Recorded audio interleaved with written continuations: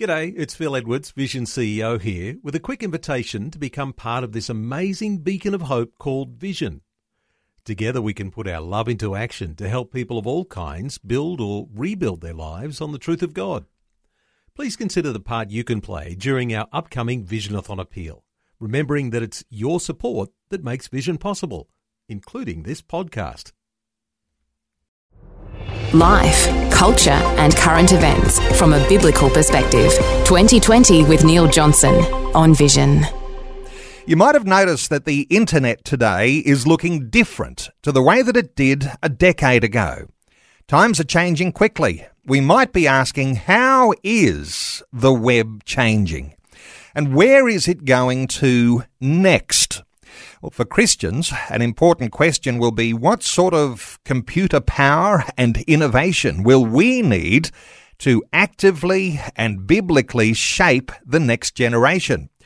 Our early internet experience, sometimes described as Web 1.0, was basic, sharing a lot of information. Our present experience of the internet, or Web 2.0, sometimes described as interactive and tied up lots with social media. And what is ahead as the digital world moves to blockchains with cryptocurrency, decentralized networks, token-based economies, peer-to-peer servers, and decentralized finance? Well, our conversation today asks, what will Web 3.0 look like for churches and for the shaping of the next generation? Two special guests who are preparing to speak at the upcoming Imminent Leadership Summit in Sydney next week on the 14th of July. Nils Smith is a chief digital strategist and social media and into innovation for Dunham & Company. He's the founder of Amplify Social Media and author of The Social Media Guide and Crypto for Good. And Dave Adamson, known as Aussie Dave, is a digital strategist, author and speaker. He was one of the first online pastors in the world almost a decade ago. He's the author of Meta Church, How to Use Digital Ministry to Reach People and Make Disciples. To Nils, first of all, welcome along to 2020. Thank you. So honored to be here. And Dave Adamson, welcome along to you. Hey, Neil. Thanks so much for having us. Let me start with you, Nils. Sometimes the church is described as dragged kicking and screaming into new technologies, sometimes behind the game. Are we ready for the innovation changes that are upon us with Web 3.0? Yeah, it's a great question, and I think ready, I think has a lot of different perspectives that can come with it of whether we're functionally ready or whether we're even mindset ready. And I think the reality is we don't know what Web 3 really entails, as we didn't know when Web 2 was developing where it was all going to go. We couldn't have dreamed of TikTok, 10 years ago, and what would have happened. And so things are, the internet is changing, but in some ways we don't know where it's going. But I think what we can learn, especially from a being ready standpoint, is that taking a defensive stance puts us behind, the innovation that's happening. And so I think ready at this point has more to do with mindset than it does to do with organizationally or structurally. And so I do think from the ministry leaders that I talk to that ministries are more prepared. I think especially the pandemic, those that were prepared technologically to use Zoom or to live stream their church services, they were more prepared for where the world changed so fast. And so I think as we prepare for Web 3, ministries, I think, see more opportunity in technology than they have in the past, where they were defensive and resistant. I think they're more open, but I think time will tell at the end of the day how ministries approach these new technology innovations. Dave Adamson, defensive or on the front foot being proactive, you are one of the online digital pastor pioneers in this space. What are you feeling about where churches are at? No doubt there's some on the front foot and there's lots being defensive. What are your thoughts? Yeah, great question, Neil. And look, I would have to say this, especially as an Australian, my background in church online and online ministry, digital ministry was in the US, where, I became an online pastor in 2008 when we were just out of dial-up internet. And I've come back to Australia in the past 18 months. And Neil, I want to be super honest and super candid with you and your audience. I've been really frustrated with how behind Australian churches are when it comes to leveraging technology, when it comes to leveraging digital platforms to preach the gospel and to go into all the world. And I feel like in a lot of ways, we have a lot of catch up to do when it comes to being innovative. There seems to be this fear of innovation in Australian churches. And I want to do everything I can to get through that and help us improve in that area. But for me, it comes back down to, we have to get back to this innovative spirit that the Apostle Paul had. The Apostle Paul used the technology of his day to reach people who are far away from him digitally and even far away from God spiritually. And now the technology of his day was letter writing. And for all of the people listening, all the people in your audience, Neil, who are under the age of 30, letter writing is when you take a pen and you press it down onto paper and you move your wrist around to form letters. He used that technology to build church communities. Yet I feel like in a lot of ways, as church leaders, we have taken a step backwards. We've lost that innovative spirit. If Paul thought like a lot of church leaders that I talk to in Australia, that the only way to disciple somebody or to spread the gospel is to have somebody physically present with you in the moment that you're preaching it, then if Paul had thought like that, then at least 13 books of the New Testament wouldn't have been written. And we need to go back to that innovative spirit, whether it's on Web 2.0 or Web 3.0 or whatever. We just need to have that innovative spirit and get it back. Well, let's take that as a real critique of where Australia is at. Australian churches, Australian Christian leaders. We are behind. We have catch up to do. Nils, let's talk about some of this terminology that will be so new for a lot of people listening to us. Web 1, Web 2, Web 3. I gave a very brief overview in my introduction, and I'm by no means an expert. So now that I've got you as experts on our conversation today, how do you describe the development that's happened from Web 1, Web 2, and Web 3? Yeah, it's a great question, and I think looking back is in many ways the best way to prepare us for the future. And I think we can all look back to when we first had access to the internet, especially those of us that are maybe over 40, when we had no internet, to when we first had that dial-up internet experience and we got on the World Wide Web and we had access to the information superhighway. And so we had the technology innovation of dial-up internet and home personal computers, and that gave us access to information like we never had before. And then Web 2, it was a process, of Web 1.1, Web 1.2, where it just kept progressing and developing to where then mobile technology, came around, and social media and e-commerce. And it was a combination of high-speed internet and mobile devices that became better, faster, more accessible, that really brought Web 2 to us. But the reality is as we look at Web 1 and Web 2, Web 1 didn't go away. Email is still a very big part of our strategies and tools that we use on the internet. And websites are foundational. If you don't have a website, you almost don't exist today. And so it's an addition, it's an expansion, it is a progression of the internet. And so as we look at Web 3, I believe it's just continued innovation, that development that's happening, that Web 1 will continue to exist, Web 2 will continue to exist, but Web 3, as I see it, but I think it's still being developed. We didn't know when Web 2 was developing where this was all going to go, but we see, hardware, just like we saw the hardware of mobile devices, we see now the hardware of virtual reality glasses, and wearable technologies that are integrating into our lives, even more significantly, and even things like voice technologies with Alexa and Google Home. And then you look at the internet and what's happening with things like Starlink and what Elon Musk is doing, bringing high-speed internet globally. You look at language translation software. So you see basically this technology innovation that at the end of the day, all it's providing is new opportunities.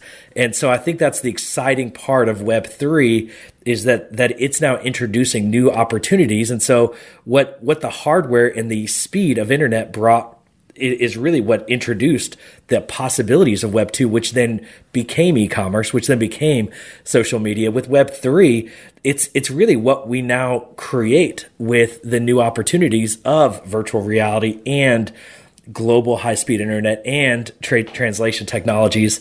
And so I think where it goes is up to us. But what's developing is, and I would say the decentralization of peer-to-peer. And I think you get into the weeds of how the internet works. I think most of us still don't know how the internet works. We just know we get on our phone and we access it. And I think that's what's important to understand. But it's going to get faster, more accessible, and at the end of the day, more powerful. Dave, let me ask you about venturing into the unknown. If we're speculating about what these changes might appear to be now and things that will begin to develop over the times ahead, sometimes we think of our Christian faith as being less powerful than we ought. The inspiration of God and the power to innovate. What ought Christian believers who are a little bit ahead of the game in this tech space, what ought we be waiting on God for? Any thoughts here on a spirituality with all of this? Yeah, man. So I think one of the first things we need to remember, if I'm thinking from a spiritual point of view specifically here, Neil, it would be, a lot of Christian leaders go into this digital space, this innovation space, this technology space with almost a sense of fear.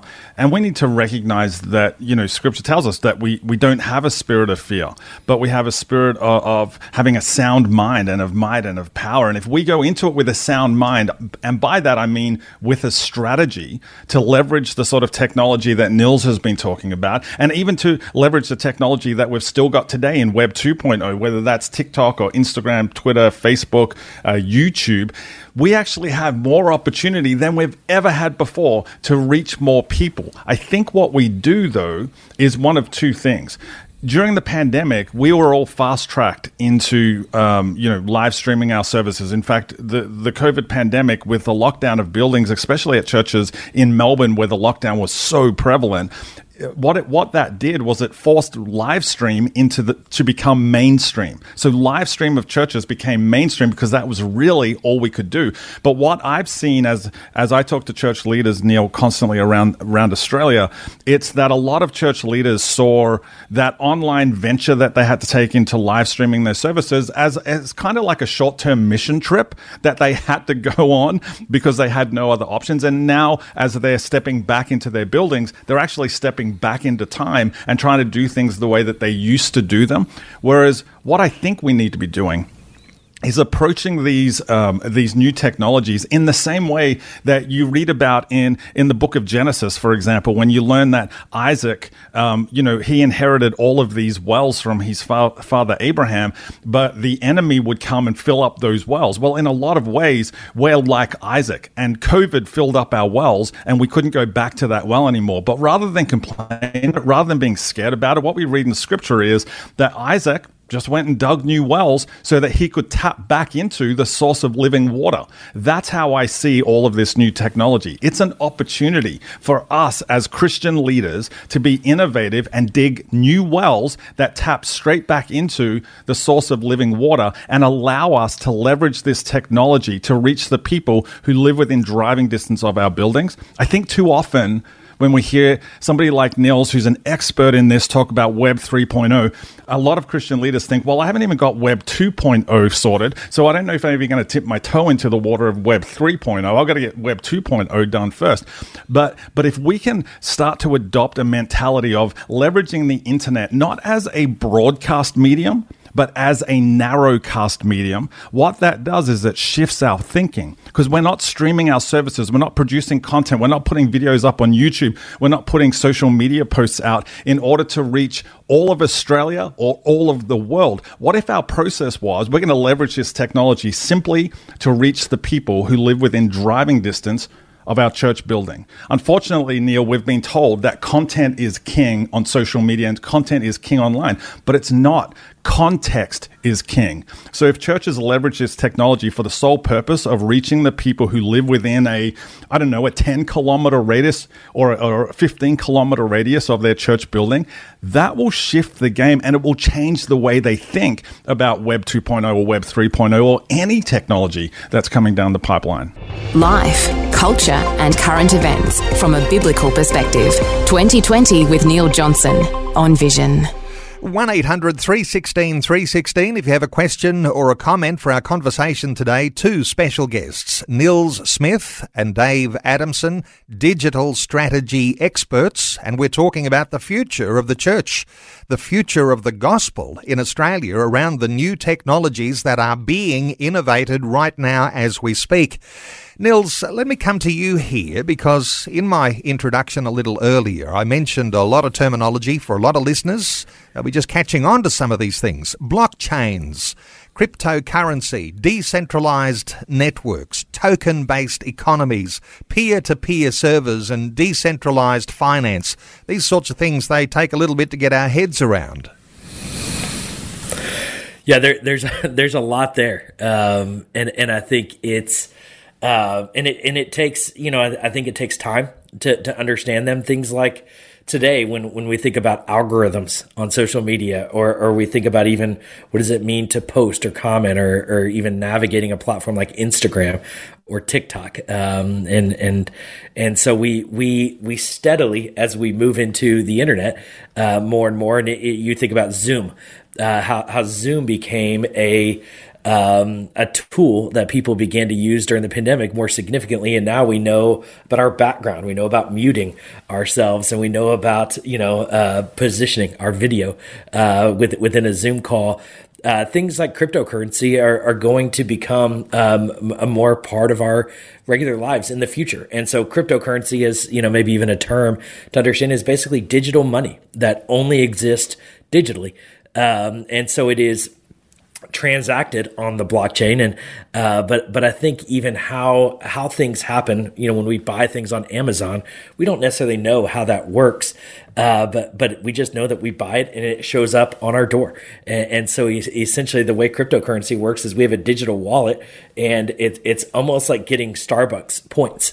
And then you can use those as currency to buy coffee. But I think, and I know Starbucks isn't as popular here in Australia as it is in America, but I think you can just see it as different digital currencies that are being created on the internet. And as more and more of our lives are being digitized, or digital aspects of what we buy and order and watch is happening online, money is moving online. And so I think, what I'm seeing more and more, and it is a slow process, is, and I think where organizations start or ministry start, is by just accepting cryptocurrency donations.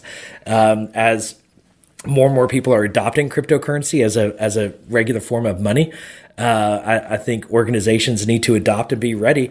And I think we saw this as we look at Web 2.0, when e-commerce came to the internet, so did online donations. And how many churches and ministries were slow to accept online donations because there was fear of credit cards, there was fear of security, and I think similar aspects of adoption are happening with crypto donations. And then I think as we get into other things like decentralized finance, I think what we look to is maybe not need to look at the form of how it works, or even the function, but understanding how it works so that we can tap into it. And so decentralized finance is taking out middlemen. And so as you think about the transferring of money, we use wires now. We have to send things through different companies that will help us transact, and then they take a percentage. Well, cryptocurrency or decentralized finance allows us to transact money with each other digitally without the middleman. And I think this is where I get really excited about, the decentralization of the internet is right now. We have so much that's centralized by organizations like Meta, or, as we know, Facebook and Instagram, or Google, or Amazon. And so you take you take some of those middlemen out, and you allow kind of peer-to-peer or person-to-person transactions And I think there's tremendous opportunities. And I think we saw here in Australia, when Facebook basically just shut down for a season, and there was no control over that. And so I get really excited about what digital ownership looks like for the individual, and I think what that looks like for organizations and ministries as well. A lot of potential opportunities ahead of us. Dave, are people already giving cryptocurrency in online churches? Does this happen already? Are there people who we often will hear about, someone who's a Bitcoin millionaire. Are they people who are Christians financing the kingdom? Is this something of a possibility for the future? Oh, 100%. It's already happening. We know that even in Australia, this has been happening, I feel like a little bit more, for a little bit longer in the US for sure. But I know many, many churches in Australia that accept cryptocurrency as tithes. And that this is just a full-on extension of what Niels was talking about before, about just this whole process of online giving. You go to any church right now and they will, take direct debits. They'll take, any sort of giving app, whether it's PayPal or Tithely or you name it, they do it. This is just the next iteration of that. It is already happening. And this is why it's incumbent upon us as church leaders to be aware of this sort of technology. And we don't need to have the sort of knowledge, the sort of specific niche knowledge that Niels has, but we need to be aware of it so that we can start leveraging it to preach the gospel. Every time I hear Niels talk about this sort of stuff, Neil, the thing that I think about is, the great Christian revivalist Charles Finney. He once said that every preacher needs to have the Bible in one hand and the map of the human mind in the other, because in his mind, we should have a good theological understanding, but also know how to reach humans. And that's more true today than it was way back then when he said it. We need to be able to preach the good news, yes, but we also need to understand new mediums of communication in order to do that and to get people involved in our churches. And one of the ways we get people involved in our churches is to encourage them to have a plan to financially support their local church. And if we can do that through things like cryptocurrency and NFTs and blockchain and all of that, then that's just another great way for us to get people involved in our church communities. Niels and Dave, let me, before we go any further, bring a listener on. Mel is in Queensland. Mel, thanks so much for waiting so patiently. Do you have a question for our guests? Yes, good morning, gentlemen. Look, certainly digital devices, digital platforms, there's a lot of benefits. But what I'm seeing is there's less discussion, less resources and training and support within church communities around safety online, safety around using the different platforms, safety in terms of, protecting your identity, protecting your donation or your tithe. I feel that is the missing piece in this jigsaw. And, I would just encourage more safety and education and training in that respect. Mel, great insight. Niels, have you got a response for Mel? Yeah, I think so often what's happened in innovation is that technologies are improving. They're learning from the flaws of what is and solving those. And I think that's part of the exciting part of Web3 is that so much of Web3 that is developing in blockchain technology is data ownership. And I think this is what we see in centralization with Facebook and with Google is they are basically using our data and owning our data and selling our data. And I think simultaneously, we're also learning best practices personally of securing our passwords and just better, how to use the internet better and how to turn off even people being able to track us in different ways. But Web3, I think, is going to create more ability to control our own internet privacy. I think it's also going to give us the control of what data we share with who, because in many ways, giving data to some of these companies makes our lives better. That they feed us content that is more relevant to us. They do things that are beneficial, but they also can be abusive with it. And so I think it's both a personal knowledge that we each individually gain, while it's also just a structural change, which is really giving more control to the user. And I think it's creating more control for the smaller organizations, and less that centralization to the 3 or 4 large mega companies that seem to control the internet. Mel, thanks for great input into our conversation today. Our talkback line is open on 1800 316 316. You might have a question, you might have a comment. Dave, let me come to you. Our online data, not always secure, as we've been hearing there, and Mel's suggestion that churches need to be involved in how we keep secure in this online space. But it goes to further issues than that. Freedom of speech under pressure from authoritarianism, even governments having power to disrupt and intrude on our privacy. What are your thoughts for what's been the norm for us right now? Yeah, I think Mel brings up a great point. I think, a lot of churches, we focus on how we're leveraging this information for ourselves, how we're leveraging this technology for ourselves to get our own message out. When one of the things we need to do is we need to, Scripture tells us that as church leaders, we have to equip the saints for the good work. And part of equipping the saints in the modern world is talking with the people in our churches about things like data and technology and how we can secure those areas of our lives. More than ever. And this is the thing, Neil.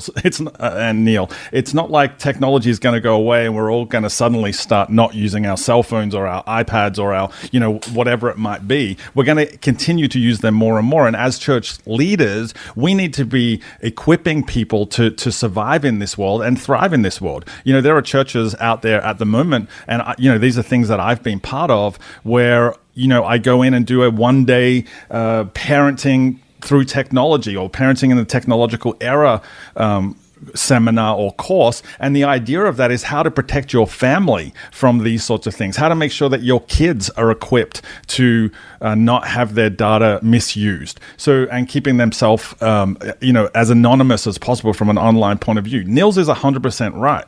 There are so many good things that come us having some shared data online, but there's also a downside of it. I don't think we need to be scared of it. I think we need to be trained. I think we need to be coached and mentored to be able to leverage the best of it. That's what I would be saying. And as parents, I take this on as my own responsibility for my own kids. I've got 3 teenage daughters, and all along I've taught them the value of protecting their own information, protecting their email address, protecting and hiding their location, turning off the location on their photos on their smartphone so that they're not broadcasting their location to everybody. Like, these are little fundamental things that I've been teaching my girls, and when given the opportunity, I love to teach that sort of thing to churches and parents in churches because I want to eradicate that fear, that concern that Mel brought up so well. Nils, change means owning your own data. When we're talking about being decentralized, some have got concerns, of course, that centralization now just morphs a little and there's more centralization to come. But what does this mean to own your own data? Is that going to be something possible for us into the future? Absolutely. And I think decentralization doesn't necessarily mean that centralization is going to go away. There are some things that are better and more efficient because of centralization. But I think the opportunities of decentralization create those opportunities for greater privacy, for greater efficiency in some ways. What the challenge often is it's more complexity too.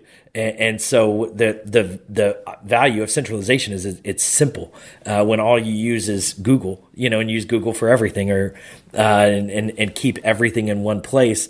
But decentralization, I think, really gives us more ownership, and I think we'll be better prepared over time. And so imagine if you never had access to the internet and you're thrown into the internet today.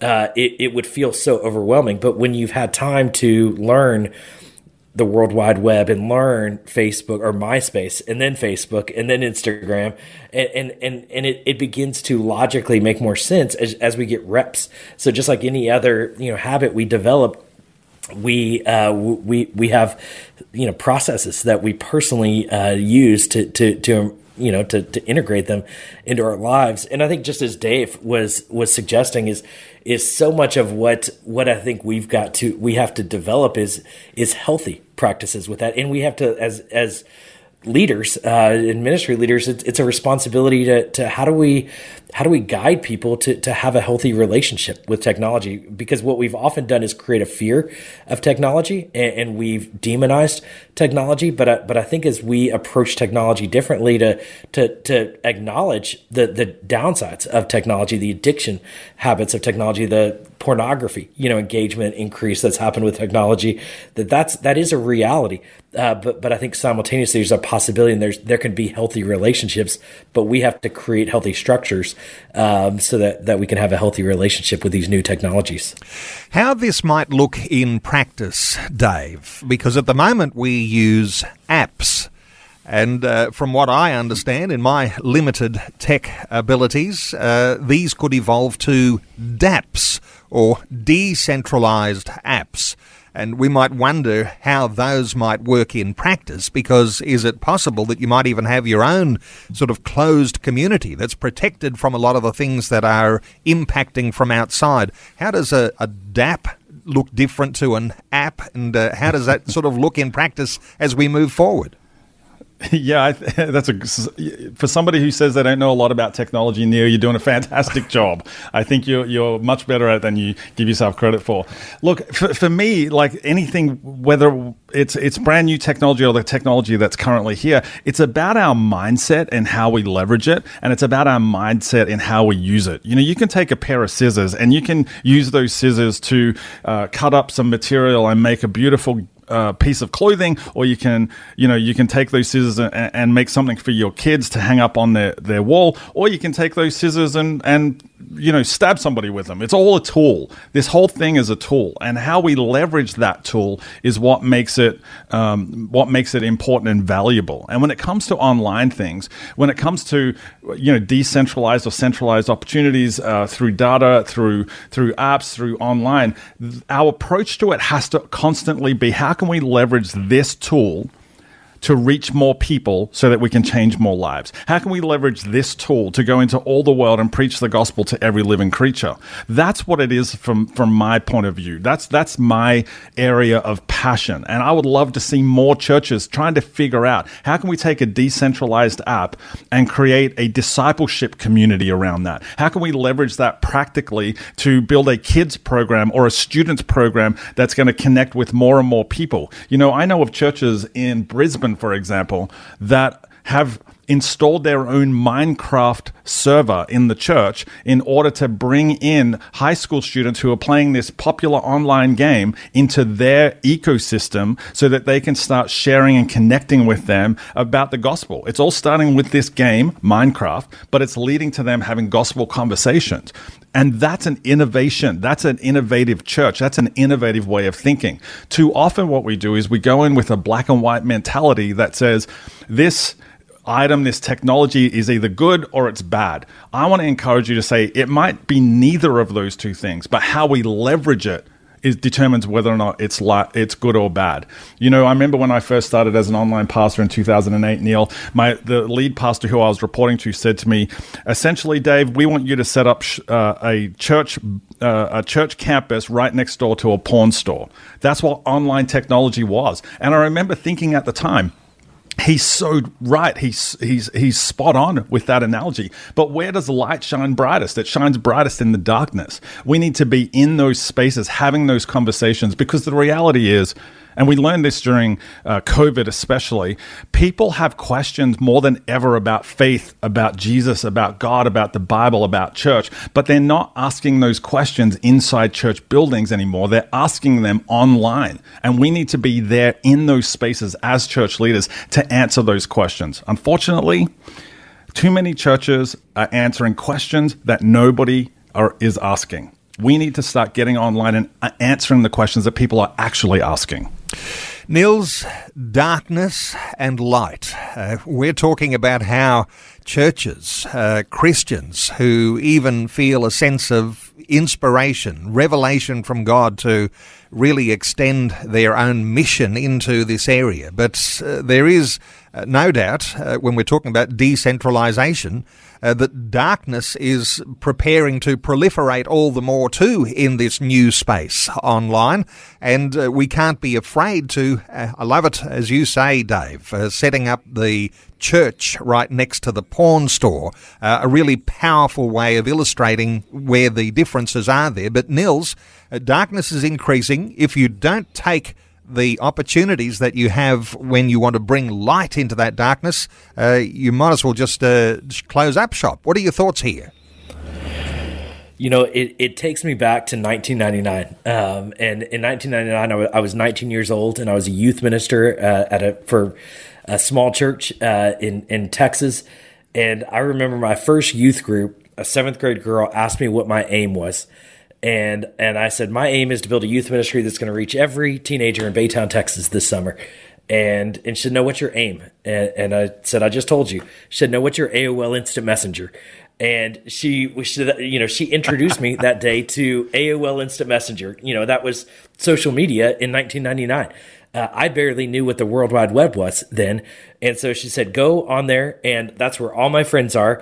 And this is my handle. I didn't know what a handle was. You know, that's language we've developed over time. And she might have not used the term handle, but and so I set it up. And that night I chatted with, you know, her and the other youth that was, you know, there at our Wednesday night, and they introduced me to their friends. The next week we went from 2 kids that week to 14 the next week, from digital relationships that were being formed that led to our physical relationships. And the reality is I didn't have a digital strategy. I didn't know if it was good or bad. I just went to where the teenager that I was supposed to reach said that her and her friends were hanging out at. And that's where my digital ministry began. And I think for us, I think if we can just approach, you know, these technologies, and I love hearing those stories. My kids are on Roblox, you know, they're at that age. But what does that look like with Minecraft or where are people, or TikTok or wherever people are hanging out? Where can we go and bring light into the darkness? And sometimes it's not even darkness. I think sometimes we perceive all of the internet to be darkness, but how can we even be present? And there's just so many opportunities here. And I think early on, I think we want to have a plan, and we want to make sure it's all safe. But sometimes we just need to show up to where people are telling us that there are, and then begin to understand it and figure out how it is that God will use us in those spaces, or how God, you know, wants to use these spaces to develop us and grow us. I think there's so many opportunities around evangelism and discipleship and fellowship that all of these new technologies provide to us today. Let's take another call. Pete is in Victoria. Hi, Pete. Welcome. Oh, good day, Neil. Yeah, interested in your conversation. Just your guests there, they've obviously got a financial interest in this subject, but what happened in Canada, in Ottawa, the truck blockade, and then those people were treated, their funds were seized, and they weren't able to access their, like, digital currency, what you're talking about, their funds. They couldn't live from day to day because the government didn't like what they did with that blockade. Could the guests talk on that? You're talking about a authoritarianism, and authoritarianism, Big Brother knows how to use this technology perhaps better than the rest of us. Nils, into this space here around what Pete is suggesting of these sorts of things that we're seeing that are reported in our mainstream media. What are your thoughts for Pete? Yeah, you know, I don't know the details maybe around the government seizing cryptocurrency. What I understood and what I'm seeing a lot in the Ukraine right now is that because fiat currency and regular, you know, government currencies are so controllable, that's where a lot of the money that's being, you know, given to the truck drivers or into the Ukraine is Bitcoin in particular, or other cryptocurrencies, because of the basically the privacy associated with it and the personal control, that peer-to-peer aspect.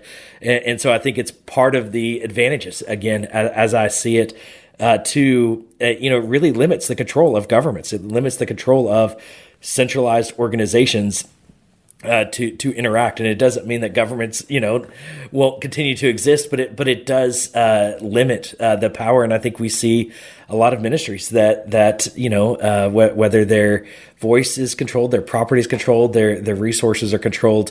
I think moving to a decentralized structure is going to create a lot of freedoms, I believe, for the faith community. Pete in Victoria, thank you so much for your call. And time running short, I do want to ask you about the imminent Leadership Summit.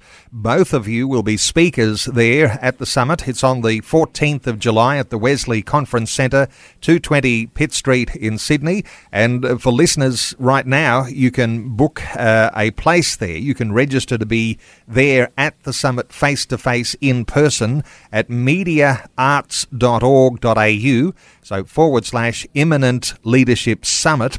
You are just two of the speakers. These are the sorts of things you'll both be talking about. Dave, what's your topic for the summit? Yeah, I'm going to be speaking, Neil, specifically to Australian church leaders and from a practical point of view. We're already knee deep into this technology, and a lot of us as church leaders don't know exactly how we should be doing. Maybe we're lost. Maybe we think there's too many platforms. Like, I can't even get Twitter right. Why would I even be thinking about going to Instagram or TikTok or YouTube yet? So one of the things I'm going to be talking about specifically is how to leverage practically the technology that's available for us to grow our church community. And then second, I'm going to be talking about ways that we can leverage online technology, as I said earlier, to reach the people who live within driving distance of your church building, and so that you can stream services, for example, to create a window into your church, but also to create a doorway into community. A lot of people think, Neil, I don't know if you've heard this, but a lot of people think that when it comes to online church, every online pastor in the world wants online to replace offline. Yet I've never said that. I've never known an online pastor who has ever said that. I have no doubt Niels and I haven't talked about it, but I bet he would never say that. But we can leverage these online technologies to enhance what's happening in our on-site church. And so I'm going to be providing some really practical, clear steps to help church leaders navigate that and put things in place today that will help them reach the people who live within driving distance of their church building, no matter what the context. I think we usually refer to the model as a hybrid model, where you've got church meeting face-to-face in person, and you've got the online presence of your church into living rooms or on mobile devices everywhere. Nils, the possibilities, just running out of time now, but being excited about the future, the possibilities of what can happen if you really embrace what is coming with Web3. What are your encouragement words for listeners right now who are saying, wow, we need to embrace this? The two stories that come to mind from my history in online ministry is that first story back in 1999. In that summer, we started with 2 youth in our youth group, and by the end of the summer, we were averaging about 50 youth in our youth group, and I saw 40 students make a decision to accept Christ that summer, and the majority of those relationships were forged on social media, and I think. I think that when we lean into new opportunities, we can often see incredible fruits. And I saw the same thing back in about 12 years ago when Dave and I were both pioneering online church, and we launched a church. We bought the domain onlinechurch.com because nobody else was interested in that 12 years ago. And we saw we were averaging about 12,000 people a week from 120 different countries around the world at our online church. But like Dave was saying, our goal was not to just do church online, but I think we just saw thousands of people come to Christ from all over the world without a clue. We leaned on this new website called Facebook.com, thinking maybe there would be something to this new social media thing. And I think today we have new possibilities again, like we haven't seen before. And I don't know what that's going to be. I don't know what the new AOL Instant Messenger, the new Facebook.com is going to be. But I do believe that we are in a pivotal moment that brings incredible opportunity for those that lean in. Well, the Imminent Leadership Summit is on in Sydney next week on the 14th of July. the way you can register to be in that summit, mediaarts.org.au. And interesting, being a tech summit, it's not going to be live streamed.